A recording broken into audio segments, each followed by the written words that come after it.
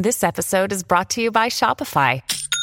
Forget the frustration of picking commerce platforms when you switch your business to Shopify, the global commerce platform that supercharges your selling wherever you sell. With Shopify, you'll harness the same intuitive features, trusted apps, and powerful analytics used by the world's leading brands. Sign up today for your $1 per month trial period at shopify.com/tech, all lowercase. That's shopify.com/tech. Welcome to the Artificial Intelligence Podcast with your host, Dr. Tony Huang. I'm here today with Daniel Scheibel, who is the co-founder and technical director at Red Paper Heart. Daniel, can you give us a quick intro? Yes. So Red Paper Heart is an art studio specializing in interactive experiences that are really interesting and fun and inspire joy and wonder. And I started this with a friend in 2011. And since then, we really concentrated on creating really playful and tactile interactions with all sorts of new digital technologies.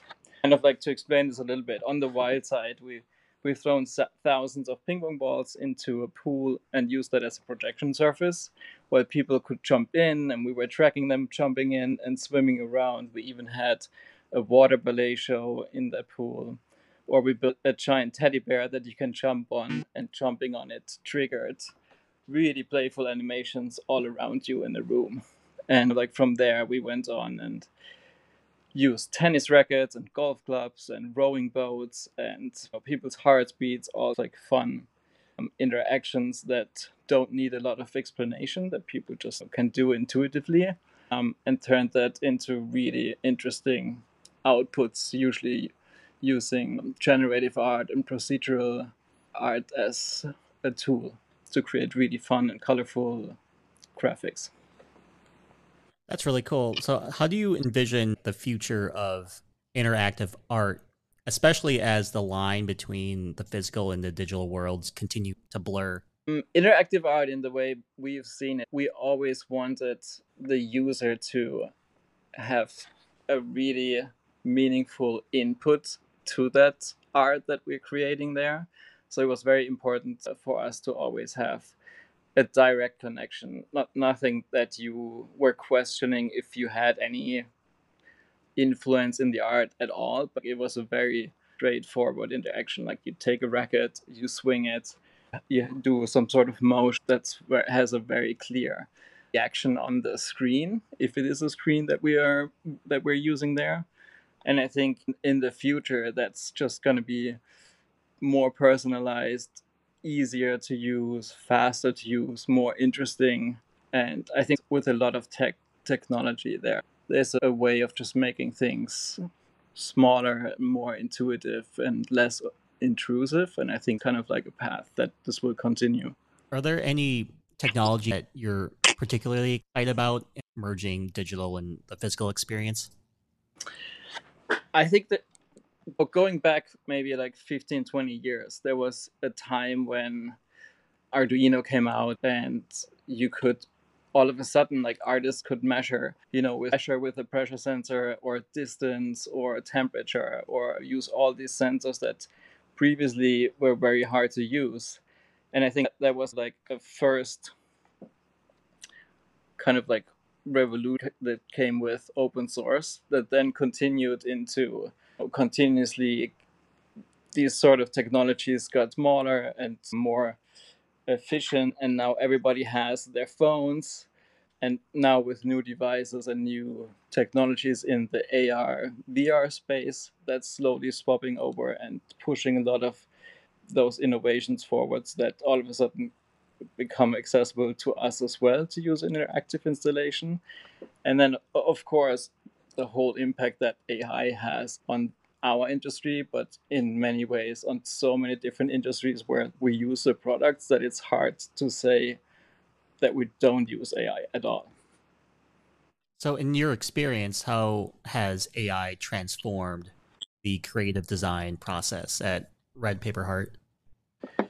Yeah, it's been interesting. So I think with AI in what we're doing, there's probably three different sections that we could talk about. There's the creative process, which is just to how we generate ideas, how we code. So there's a lot of influence coming from ChatGPT even for coding, or Copilot that's built into Visual Studio Code. On the creative side, of course, you have Mid-Journey or Stable Diffusion, and all of the functionality that seems to update almost every day to just help maybe find a style or come up with ideas just to land like in the concept world somewhere. And then there's a lot of AI happening or every installation like exists of an input, then this input gets processed, and then there's an output. So even in those three different fields, there's also a lot of happening. For example, tracking people is always something important that we want to do. And there's probably a lot of video enhancements where AI helps to track people, or where AI can help with gesture recognition. And we often still fall back to more traditional technologies, but you notice the influence of AI there. Same thing with processing those inputs. What do we do with the data that we're collecting there? Then there's processing that data. And there are a lot of different softwares that we use to generate interactive graphics and visual outputs. And AI is slowly having an effect in there. I think so far we use it partially, for example, to generate a background image here or there, or using some of the input to just have AI generate something, but not the final image yet. And even a little bit on the output, where it could be a controlled robot that's been used by AI, or it could be just AI upscaling of the lower resolution to high resolution. So there's really every part in the process, there's some sort of influence. Cool. Can you provide like a specific example where AI contributed in a way that wouldn't have been possible with traditional design tools or like traditional methodologies that are seen in the industry? When we try to integrate AI, we really look for a way that we couldn't, or for something that we couldn't do before with any other traditional form of coding. So maybe there are two projects that sounded to us like that is perfect for AI. We kind of learned what it really means to use AI. One project was for Brookfield Malls, who asked us to create an interactive holiday activation. And our idea was an interactive wishing forest where you could whisper a wish into a branch of a tree, and it translated that wish into a forest animal, and it would just be added to that forest and kind of like continuously play that back. So to us, that sounded like would be a perfect AI application. But it was, of course, really hard to do, and in the end, we didn't end up using AI. But it was one of the first situations where we learned that you really need a data set to train an AI for such a specific idea. So, how are you using AI to push the boundaries of what's possible in interactive art? Are you adding like sensors that have never been used before? Are you using different algorithms that are new to the market? Yeah. Another project where we just started to experimenting with stable diffusion. One idea we always had was to have a visitor step up to a wall, and our system would recognize the pattern of the shirt they were wearing, and using that pattern to put it back on the wall, to have an interaction between the space and the visitor in this case. And that was an idea that kind of like in our heads for a while, but it was really hard to do because the pattern recognition was just something that was really hard to do with traditional techniques. And so that was one of the first ones where we used technologies that we used before to sense when a user comes to the installation. We could use skeleton tracking to figure out where the body is and take a picture of the clothing that they were wearing. But then it got interesting because we could send that image to the AI, to Stable Diffusion, and first get a description, and then we would use the image with the description and ask it to generate a pattern inspired by what the user was wearing. So it was never quite the exact pattern, but it was really interesting to see what the AI could generate in this case. And then we threw that back on the walls where that user was, and it was a super interesting, playful way that, yeah, it was the first time that we could do that and realize that idea. In terms of coming up with ideas, like brainstorming, conceptualization, how does AI come into play? Like, how do you implement AI into the brainstorming process?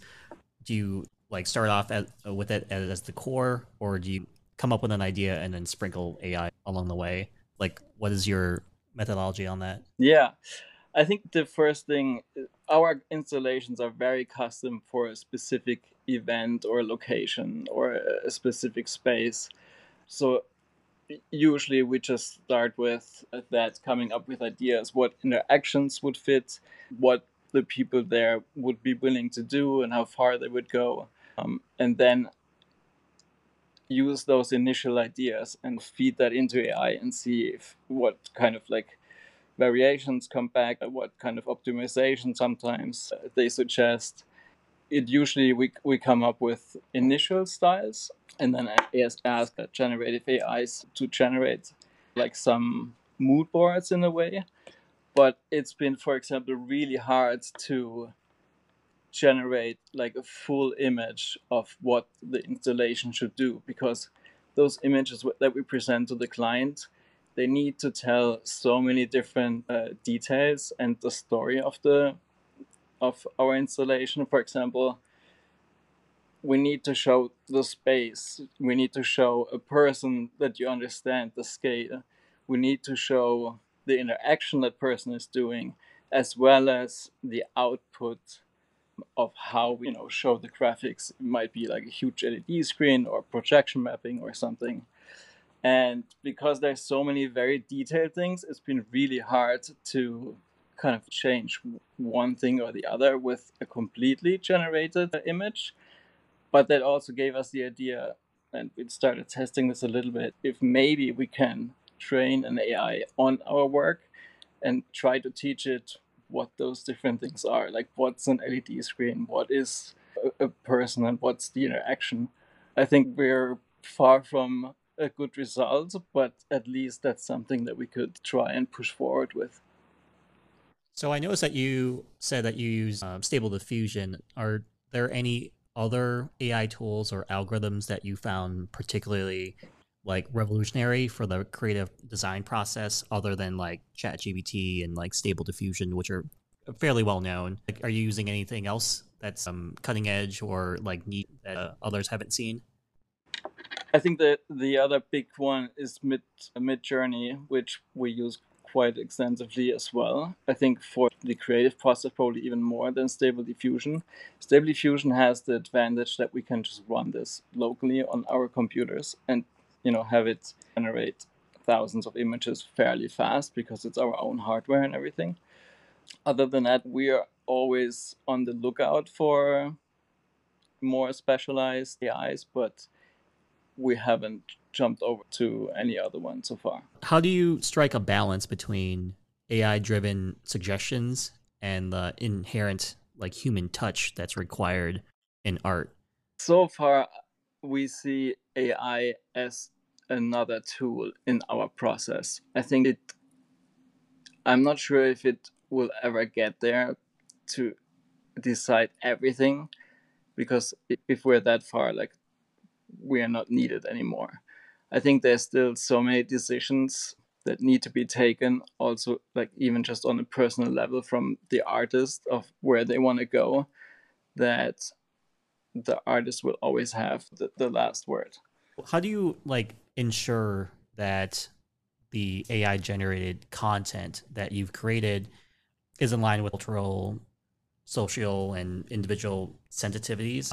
Right now in the world, everyone's really sensitive about the content that AI generated algorithms are creating in the creative space? Like, do you have any safeguards in place, or is it just the Wild West right now where it's just generating content? When you don't create the AI from the ground up, right? There's even the question before that you don't even exactly know what that AI is trained on.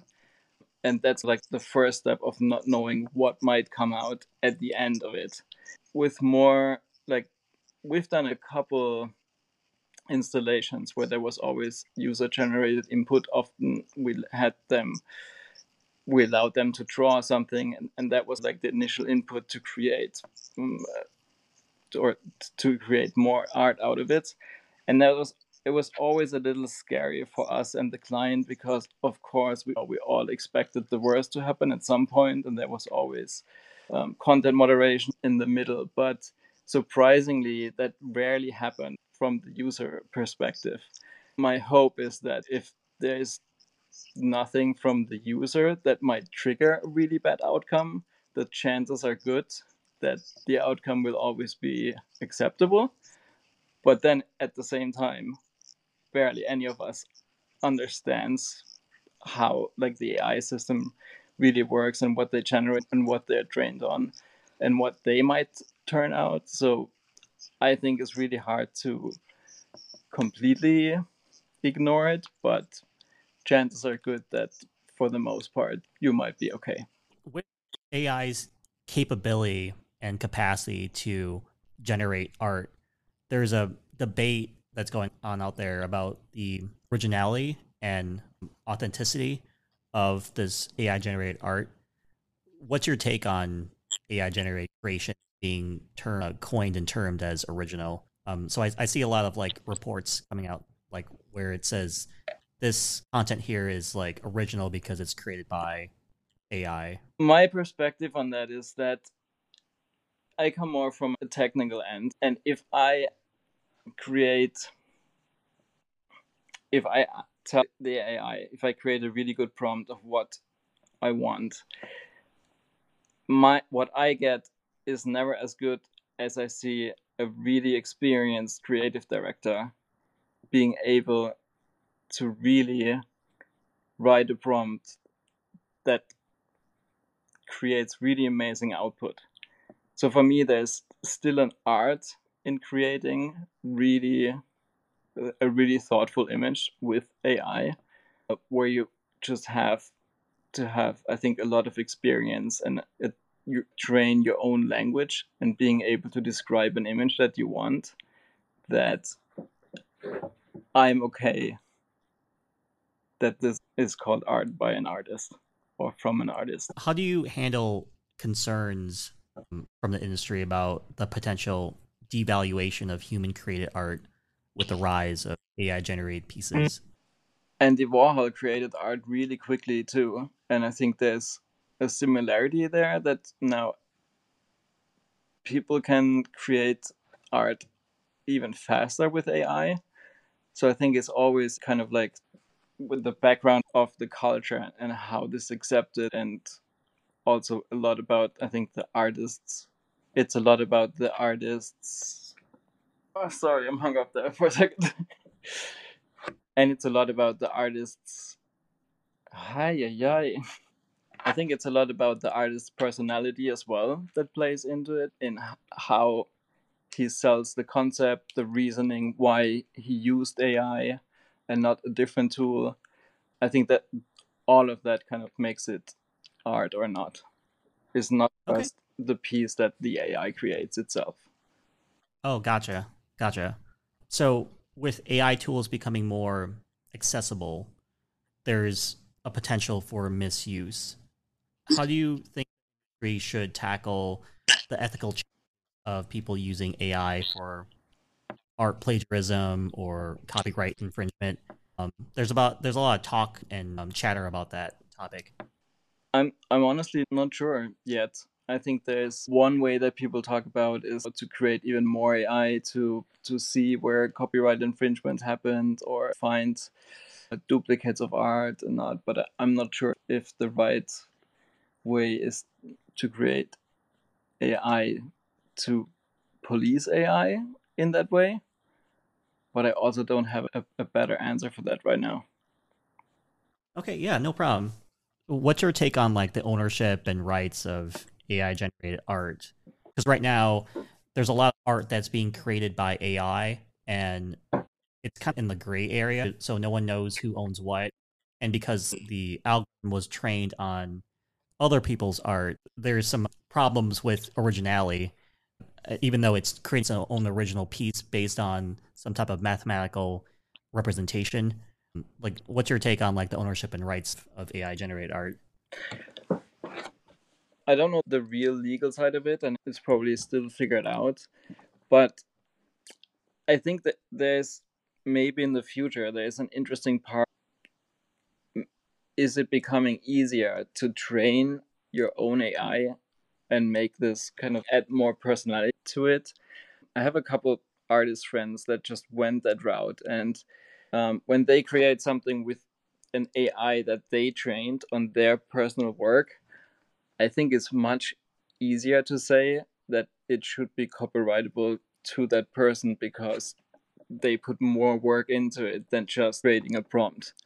If it's an AI model that's not trained by a single person but like by everyone, I think that's, or even if it's open source, for example, it's a little trickier. Gotcha. Switching gears, I'd like to learn how your team is actually adapting to the rapid evolution of AI. So, how do you ensure your team stays on top and updated about the latest tech that's happened in the world? Because in the generative AI space, every 2 weeks, something big happens. So, it's hard to catch up with the new advances. Like, what are you guys doing in terms of trying to get caught up with what's going on, using the latest greatest tech, trying not to be dated in this like generative AI environment? Yeah, to be honest, it's overwhelming. Like the speed of it is incredible, and it's almost impossible to keep up on an everyday basis. But I think just keep looking at it and seeing what happens a lot in like in different Twitter or on X. I think that's always good to see what people are doing out there, or different discourses, or just looking at what your peers do. That's one way of keeping up with it. And other than that, I think it's just like trying to do as much as you can in just trying out these technologies as well. Because it's really hard to understand what's really happening by just reading about it or hearing about it. It's much different when you really start using them and try your own prompts and see what it generates and how far you can push that. Gotcha. So for like aspiring artists and coders who are interested in this niche, what's your advice in terms of like skill development and training? What would you do if you had to start over in terms of like technical skills? I think my first advice is don't freak out. I think there's a lot of hype in there. Time will show where things are going. It's really overwhelming. Like for me, 20 years ago, it was super overwhelming to open a 3D program. But just pick one thing that you enjoy doing and just try to go as far down the rabbit hole as you can. And I think that's with those new AI technologies, it's just to try them out and see how far you can push them in the direction that you want. Cool. I'm actually interested in what use case you guys have built that you're like particularly very proud of and how AI played a role in it. What's the one use case that you built that you've used AI at Red Paper Heart that you're like really proud of? Let's hear it. Yeah, that use case is, we called the project Culture Cloth in the end because it's the project that I've been talking about before. And it was really the first time where we found a way how we can integrate AI, not just in the process of creating a concept or the artwork itself, but having AI part of the life experience of the installation. Because a lot of times I find that still a really hard challenge to have AI as part of the actual installation and not just in the creative process. And I think therefore there was a really it's a really fun interaction. It's event, it, and it was a really interesting way also to interact with an AI, because most times our interaction with it is a prompt, right? It's a chatbot that you're basically talking to. And in this way, you just had to be there and show up, and the AI noticed your presence and used what it needed from you to generate something that could be shown on a really large surface. As we're wrapping this up, like given all the advancements and innovations that's happened in the last like 18 months in the field of AI, where do you see the intersect of art and AI in like the next 5 years? The next 5 years sounds like the next 100 years if you talk about generative AI. I think we will see a lot better results with just static images, but you can already see that AI is moving to animations and video and just moving images. And I think those are still in the fairly early stage with mixed results. But yeah, given 5 years, you might be able to explain a whole movie to an AI and receive a movie file back. Cool. So if I needed to get in touch with you, how do I do it? Best would be email. My email is daniel@redpaperheart.com. Well, thanks for being on the show, Daniel. Do you have any like final words? My my final words are always just have fun doing what you're doing, because otherwise it's a waste of time. All right. Thanks for listening in. And until next time, we'll catch you guys later.